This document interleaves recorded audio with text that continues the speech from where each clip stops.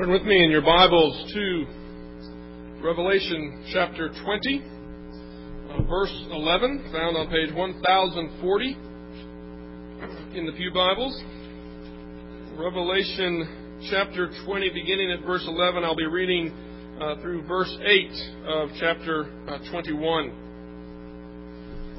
As I said last week, these verses are part of a series of visions that really began back in chapter 19. A series of visions that together constitute a photo mosaic of God's redemptive history, of what God has been doing in Christ and is continuing to do and will continue to do until He brings that good work to completion on that day when God's righteous judgment is finally revealed. Remember that the first vision introduced us to Christ as the warrior king who carries out the fury of God's wrath against all of His enemies with an irresistible power. The second vision shows us the battle that goes on, and the absolute and utter defeat of those who stand against the Lord's anointed. The third vision shows us Satan himself being bound and secured so that he can no longer stop the advance of God's kingdom, a fulfillment of Jesus' prediction that the gates of hell will not be able to stand against the advance of His church. And then the fourth vision showed us that 1,000-year reign of Christ, where He reigns on earth with His saints to the glory and the praise of God, followed by Satan's final release, not to do further damage, but to receive his final condemnation. We looked at those four visions last Sunday. And in looking at them, I said to you repeatedly that we may disagree about the details of interpretation.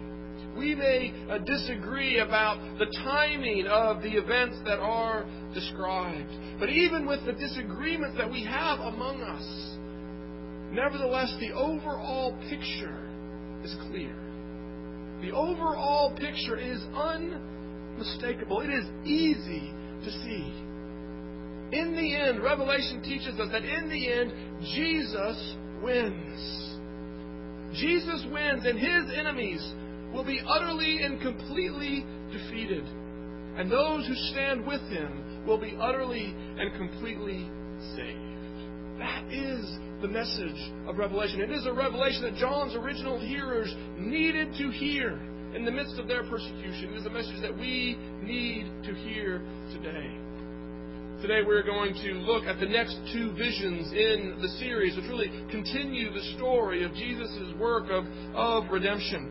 The first has to do with the judgment day, that judgment which all men must one day face. And the second has to do with the reality and the nature of the eternal life that we will enjoy in the new heavens and the new earth. And it is my prayer this morning that in looking at these visions, we will grow in a living hope that will sustain us in the midst of the difficulties and the trials of living life in this broken world until that day when God does finally bring to completion the good work which He has begun. So let us pray and ask for God's blessing upon our study of His Word here this morning. Father God, we again humbly admit to You that Revelation is a hard book. That it is a book that is at times difficult to understand. That many of the details are perplexing. And we do not always agree with one another about exactly what they mean. But Father God, help us this morning not to get lost in the details. Help us this morning not to get sidetracked by that which we don't understand. But Father, let us simply step back and in the power of Your Holy Spirit see the big picture. See the triumph of Your Son, the Lamb of God who was slain. To see His triumph over all of His enemies and the accomplishment of salvation for all those who have received Him and now rest upon Him for salvation. Father, use this word this morning to proclaim Your good news and to cause it to put down deep roots in our hearts, that our minds might be renewed and our lives transformed to the praise of Your glory. This we ask in Jesus' name. Amen.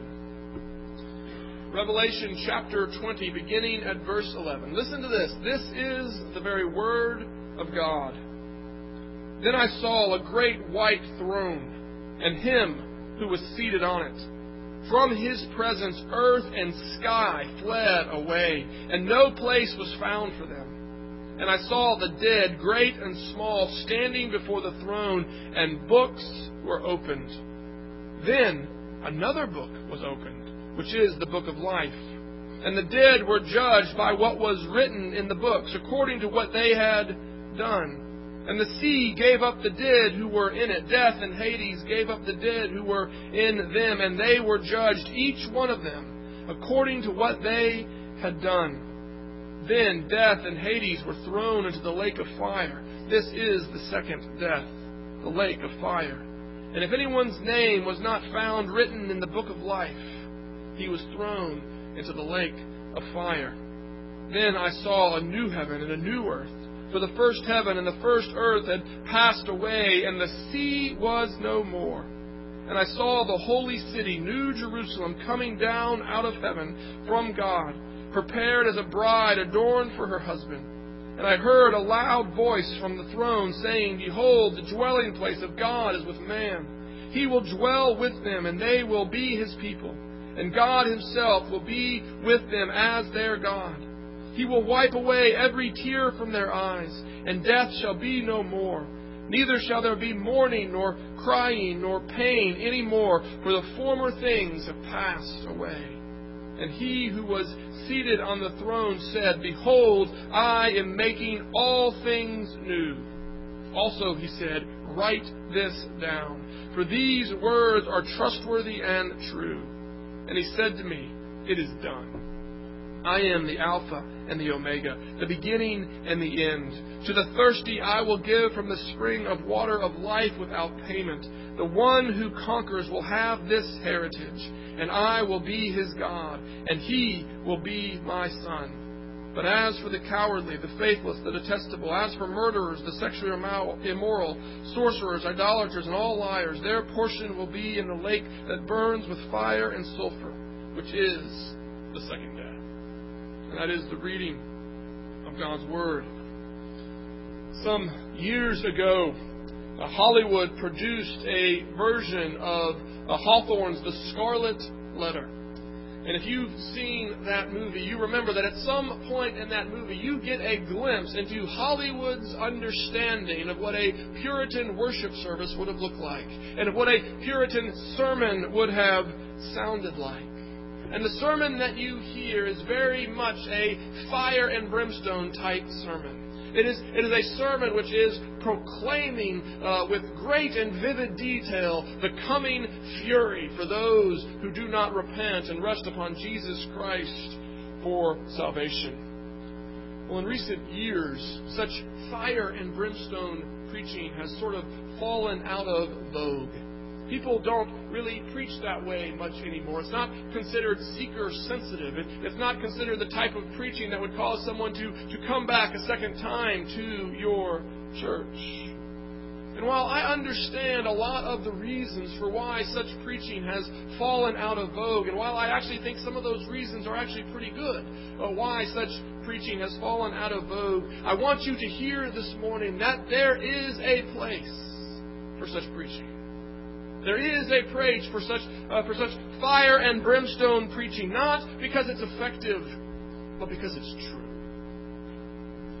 The vision that we have here before us this morning, this first vision at the end of chapter 20, is a vision of a real judgment. A real judgment that all men must one day face. A judgment that we are not going to be able to withstand if we stand on our own 2 feet. Notice what John sees as he sees this great white throne. The first thing that he says is that from His presence the earth and the sky fled away. We see that in verse 11. The idea here is that this God who sits upon the throne is a God who is to be feared. The author of Hebrews describes Him as a consuming fire. The picture that John sees is that even the creation, even the earth and the sky, hide themselves from His presence. Even the creation cannot stand before Him. This is a God who is not to be trifled with. Think of Esther. Think of Esther and the fear that she felt in going before her husband, the king. She feared for her life because she knew that this one before whom she was about to go had the power to take her life. Well, Jesus said, do not fear the one who can merely kill the body, but fear the one who has power over both the body and the soul. The king of Persia could have taken Esther's life. The king who sits upon this throne has power over your body and your soul. Take the fear that Esther felt and multiply that to the nth degree, and you have something of what this vision is meant to conjure up, what it's meant to stir up in your soul. You are supposed to feel fear as you see this vision of the great king sitting upon his throne. And you're supposed to fear because you know that one day you are going to have to stand before this king. Notice what John sees. He says that all men, from the greatest to the least, must stand before this king. All men, without exception. When John sees that the sea and that death and that Hades, that all of these different various places where the dead might be resting, when all of them give up their dead, that vision is meant to drive home the point that none is exempt. That no one is going to be excluded. That no one will escape this judgment. That all will one day stand before Him. And they are going to be judged according to the content of one of two books. Notice that when the men come before the throne, he said that there were these books that were opened. And these books seem to contain the record of the things that people have done in their life. It contains a record of all the thoughts, the words, the actions that you have performed. You've probably heard something like this before. I can remember when I was a kid hearing people say, you know what, when you face the final judgment, there's going to be a movie that's going to play. And it's going to show everything you've ever done in your life. Well, I don't know about you, but that's a pretty terrifying thought. There are lots and lots and lots of things that I have done, lots of things that I have thought, words that maybe I said under my breath that no one else heard, that I don't want to be publicly broadcast on that day. Things that I am ashamed of, things that I don't want anybody to know about. I'm sure you've got your own list. There are things every day, in fact, that I'm like, oh, I can't believe I just thought that. I'm glad no one could read my mind. Well, think about all of those thoughts being exposed. Paul says it clearly in Romans chapter 2. He says, on that day, God is not only going to judge the public things, but He is going to judge even the secret things.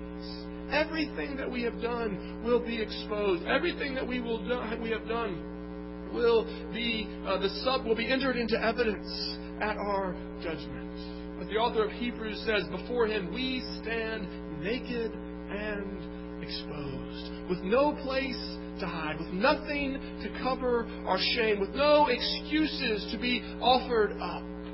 We will simply stand to be judged according to the things that we have done. And that is not a pleasant picture.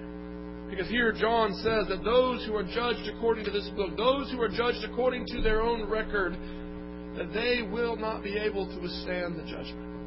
Those who are judged according to the things that they have done, they will be thrown into the lake of fire. Because all men, without exception, as we saw so clearly in Paul's letter to the Romans, all men, without exception, are justly deserving of the fury of God's wrath. That wrath that Jesus is carrying out in the first vision that we saw last week, that wrath is owed to us. It is owed to us because of the sins that we have committed, because of the rebellion that we have committed against God, because of the ways in which we have put ourselves first and used other people to advance our own interests, because of the ways that we have taken their lives for our benefit rather than giving our lives for theirs. Because of the lives that we've lived, because of the things that we have done in our body, the fury of God's wrath is owed to us.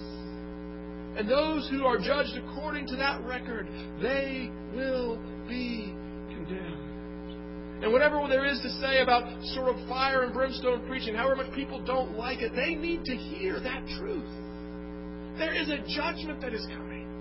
There is going to be a day when you're going to have to give an account. And the record of the things that you have done is not going to be a good record to stand on that day. You don't want to be caught relying upon your own performance. And that's why it's such good news that John sees a second book. Here he says there were books open, but there was a second book.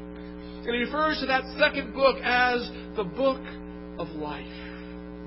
And we were first introduced to this book back in chapter 3, where we learned that those whose names were written in it would escape the judgment of God and that they would receive eternal life.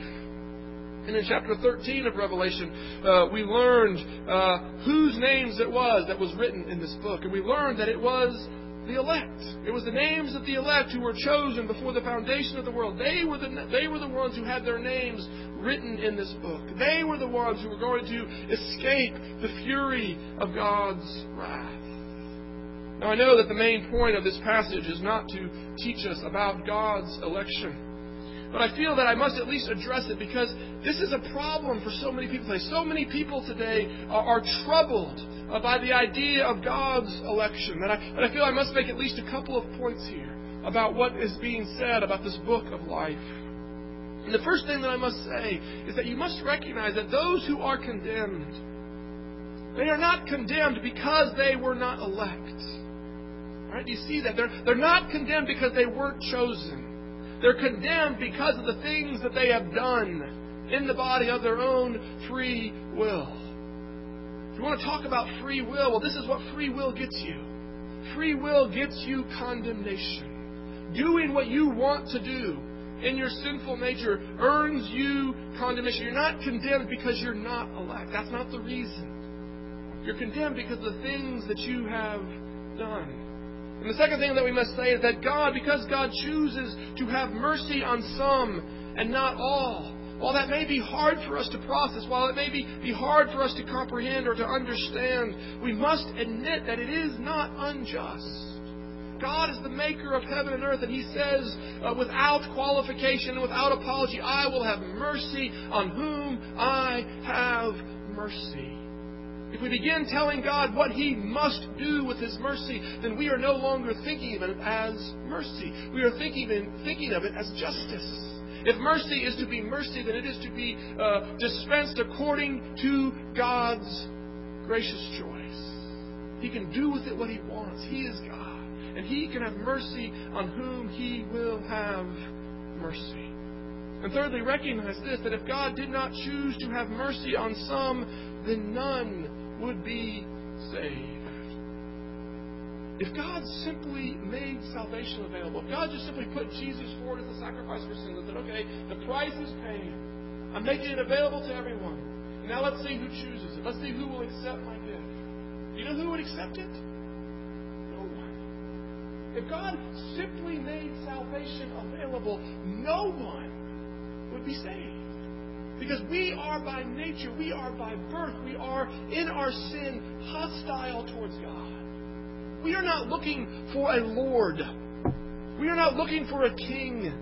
We are not looking for one to be our God. We may be looking for a genie to get us out of jams at times. We may be looking for someone with a lot of power to save us when we're in trouble. But we're not looking for someone to be our God, our King of Kings and our Lord of Lords. We are by nature hostile towards God. And so if God just simply made salvation available, none of us would choose it. It takes a work of regeneration. It takes God removing a heart of stone and replacing it with a heart of flesh.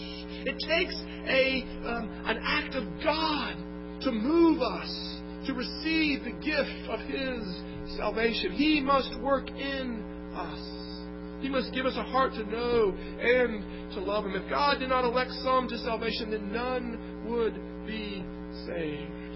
And finally, what I want you to see is that this doctrine of election in no way contradicts the teaching of this same author in John chapter 3, verse 16. Maybe the most famous verse in all of the New Testament, which says that whosoever believes in Him will not perish, but will have eternal life. He people sometimes hear the doctrine of election. They say, well, how can that be compatible with whosoever will? Well, they go together perfectly. They fit together perfectly.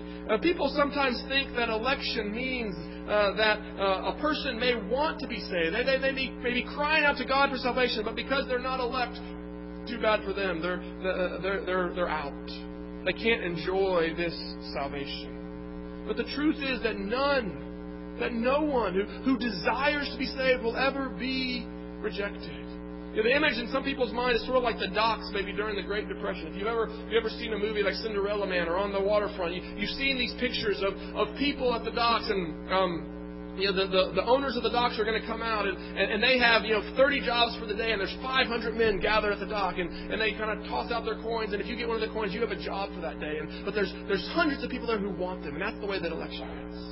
That's not the way that election is. Election, there is no one clamoring for this salvation that's not going to get it because they're not elect. In fact, election is much more like an empty dock, where the owner of the pier has to go out into the streets and has to compel people to come in, has to force people to say, take this job. That has to change their heart before they'll be willing to do the work. That is the picture. Paul tells us in 1 Thessalonians chapter 1, he says, writing to the Thessalonians, he says, brothers, we know that God has chosen you. We know that God has chosen you. Why?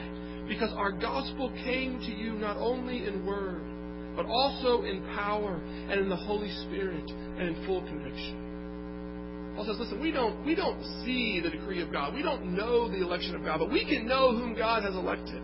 Because those whom God has elected, they are the ones who receive the gospel not as mere words, but they receive it as the power of God for salvation. They believe it, they rejoice in it, they celebrate it, and they rest in it for their own salvation. Paul knew that the Thessalonian Christians were elect because they had received his preaching with joy, and that they had been transformed by it. If you are here this morning, and you have heard the good news of Jesus Christ, and you have received Him as your Savior, then I can say to you with absolute assurance that you are among the elect. You are among the elect because you have received the gospel with joy. That's what Paul said to the Thessalonians. That's what I can say to you. Election doesn't mean that some who want to be saved won't. Election means that those who don't have any desire to be saved will. Because God will work in their hearts to change them and to give them that faith which is unto eternal life. So the bottom line is this. There is a cosmic battle going on. A cosmic battle between God and Satan. And we must decide which side we are going to stand with. We must decide which king we are going to follow. Because the reality is this, that in that day, in that final day, Jesus is going to win. He is going to defeat His enemies. And all those who side with His enemy, they will receive His enemy's fate. But hear this, those who side with Him, those who bow the knee to Him and receive Him as Lord, they will receive His fate. Remember what the New Testament says about Jesus. It says that He is the first fruits. What does that mean? What does it mean to speak of Jesus as the first fruits? Well, in the Old Testament, the first fruits were sort of those first crops, the first produce that a farmer could get out of his harvest. It was a token of the full harvest that was yet to come. Well, Jesus' resurrection was merely the first fruits of the full harvest. And we are the rest of the harvest. We are going to be like Him, made new.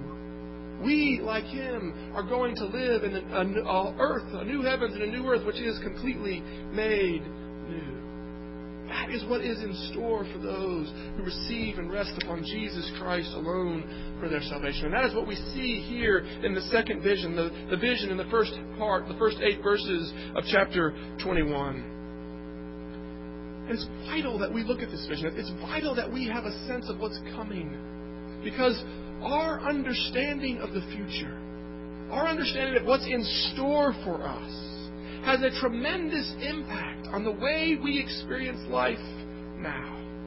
Our understanding of the future shapes our experience of the present. Tim Keller tells the story of 2 men who were sentenced to 10 years hard labor in a Russian gulag. The first of these men was, as he was going in, was told that by his wife and children, they would be waiting for him, that they were alive and they were going to be waiting for him. The second man was told as he was entering that his wife and children had been killed.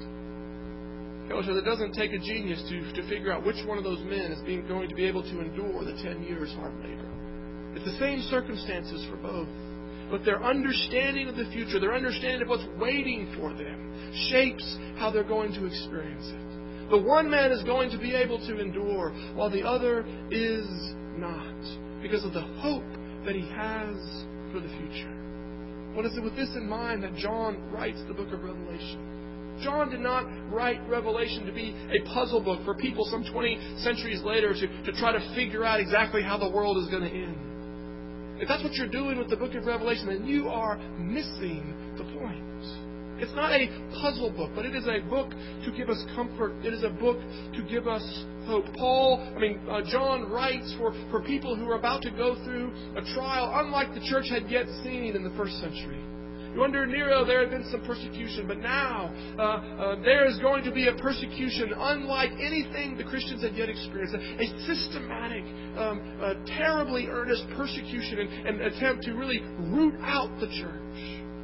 The Christians are going to be taken into the Colosseum. They're going to be thrown to wild beasts. They're going to be impaled on sticks. They are going to be persecuted in ways that we can hardly imagine.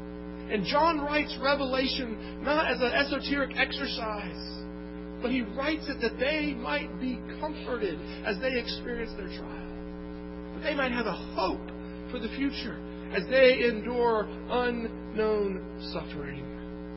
But we may never have to face the type of trials that John's first readers faced. But we need to know the same message. We need to hear Revelation's message of hope if we are going to stand and withstand the trials that we are going to face in this broken world. And we are going to face trials. We are going to face the pain of brokenness. We are going to face all kinds of things. And if we are going to endure the afflictions that we suffer in this life, then we must know the hope of this vision that John sees. So what is this vision? Well, notice what John says. He says, "Then I saw a new heavens and a new earth, for the first heaven and the first earth had passed away, and the sea was no more." Now, for those of you who like going to the beach, as my family does, that may not sound like good news. You may not be too excited to know that the sea is going to be no more, but you have to remember that John here is using the sea as a symbol. In the Scriptures, the sea represents chaos. It represents disorder. It represents a danger. Just think back to the creation story. When God first creates, what are we told? We're told that water covers the face of the deep and things are formless and void. There is chaos, and it is out of that chaos that God brings the order of creation. Well, here in John's vision, notice, we see that work of God bringing order out of the chaos brought to a total completion. Where the sea, it's not just that there's some land, but now the sea is completely eradicated. The sea no longer has a place. God's dominion has been established across the entire face of the earth. The sea is completely removed. Now that may or may not mean that there's going to literally be no ocean. I don't think that it means there'll be no ocean in the new heavens and the new earth. I don't know for sure. But it's a symbol. It's a symbol of chaos that has been utterly and completely removed. And it's not just the sea that's been removed, but notice the entire first heaven and first earth is no more. The creation that had been defiled by sin, the creation that had been polluted, the creation that had been broken, it's not just fixed, it is completely replaced. You ever been in a car accident?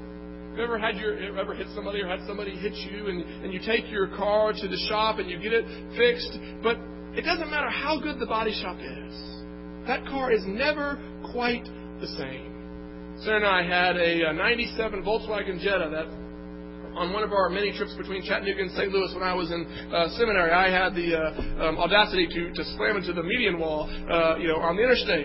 And that car was very badly damaged. And we took it to the best, repair shop that we could find, and we had the car fixed. But we continued to own that car for another 5 or 6 years after that. And I can tell you, in my mind, that car was never the same. Sarah tells me that I'm delusional, but for me, I'm convinced that car just wasn't ever right after that. Maybe it's because I had wrecked it so badly that I just didn't like it, but it just wasn't quite the same. Things were never right again.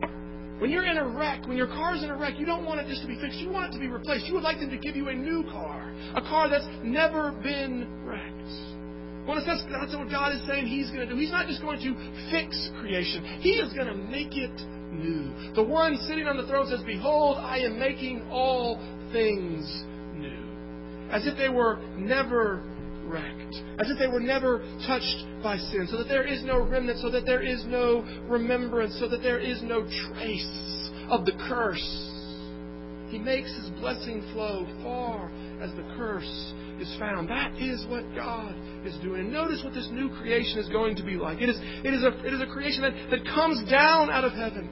That's what we've been praying for in the Lord's Prayer, is it not? Thy kingdom come, Thy will be done on earth as it is in heaven. Notice that the vision is not of us escaping the creation and going to heaven as some kind of disembodied spirits. But the idea is that heaven comes down to earth. God's dwelling comes down to earth. That which was originally intended for His creation is now brought to fruition. That's the vision of our future. Everything right about creation is made new. Keller, in his sermon on these verses, says that when we grow into adulthood, we often have memories of things that we experienced in childhood. Memories of just great places that we went on vacation or great foods that we had. But then when we actually go back and experience those places again, and when we actually go back and have those foods again, we think, is this really what it was? We have memories of things that we've actually never experienced. And C.S. Lewis says those memories are an echo of what we were created for. They are meant to create in us a longing for something more. A longing for something that we have never yet experienced. Because we have never yet experienced anything that was unpolluted by sin. But the inheritance that is waiting for us, Peter tells us, is an inheritance that is undefiled. That's never been touched by sin. It is an inheritance that is imperishable. It can never be touched by sin. And it is an inheritance that is unfading. Its glory will never get old. We will never grow tired of it. That is what is in store for us. That is what is coming. That is the hope. And we are told that in that creation there will be no tears. There will be no pain. There will be no mourning. There will be no sorrow of any kind. That is what is in store for us. And our relationship with God will be completely restored. His dwelling place will again be among His people. Those covenant promises will be fulfilled in full. That God will be our God and we will be His people. This is our hope. And when God says, write this down, He is saying that this is a hope that is absolutely certain. The one who is the Alpha and the Omega, the one who is the beginning and the end, says, this is the way it's going to be. There is no chance that these plans will not come to fruition. All those who have received and rested upon Jesus Christ, John says, the one who conquers, the one who stands in His faith, the one who can rest upon Jesus Christ alone for his salvation. He is the one who will have this heritage. That is your hope this morning. That you have an inheritance in a new heavens and a new earth that is undefiled, that is unpolluted, that is all glorious, that is made completely new. A new heavens and a new earth where you will have a relationship with God as it was intended to be from the very beginning. And knowing that, having that hope, ought to radically affect the way that we live. Think about it. In your marriage, what is it that sets you free to love your spouse, even when your own needs aren't being met? What is it that sets you free to be more concerned about them than you are about yourself? It is this hope. It is the confidence of what is coming to you, of what is yours by right, of what the Alpha and the Omega has promised. What is it that sets you free from the all-consuming pursuit of wealth, the pursuit of wealth at any cost? Again, it is this hope. It is this hope that says, it is not the riches of this world that are my security. It is not the riches of this world that guarantee my life, but it is the promise of God. Therefore, I am free. I don't have to pursue the riches of this world. I don't have to pursue this world's treasures. I can live another way. I can live by a different agenda, an agenda that the world won't understand. But I don't have to pursue the treasures of this world because they are not my security. What is it that sets you free to use the wealth that God gives you for the good of others and not simply for your own pleasure? Again, it is this hope. It is this assurance that there is a far greater joy in store for you than anything the treasures of this world could ever purchase.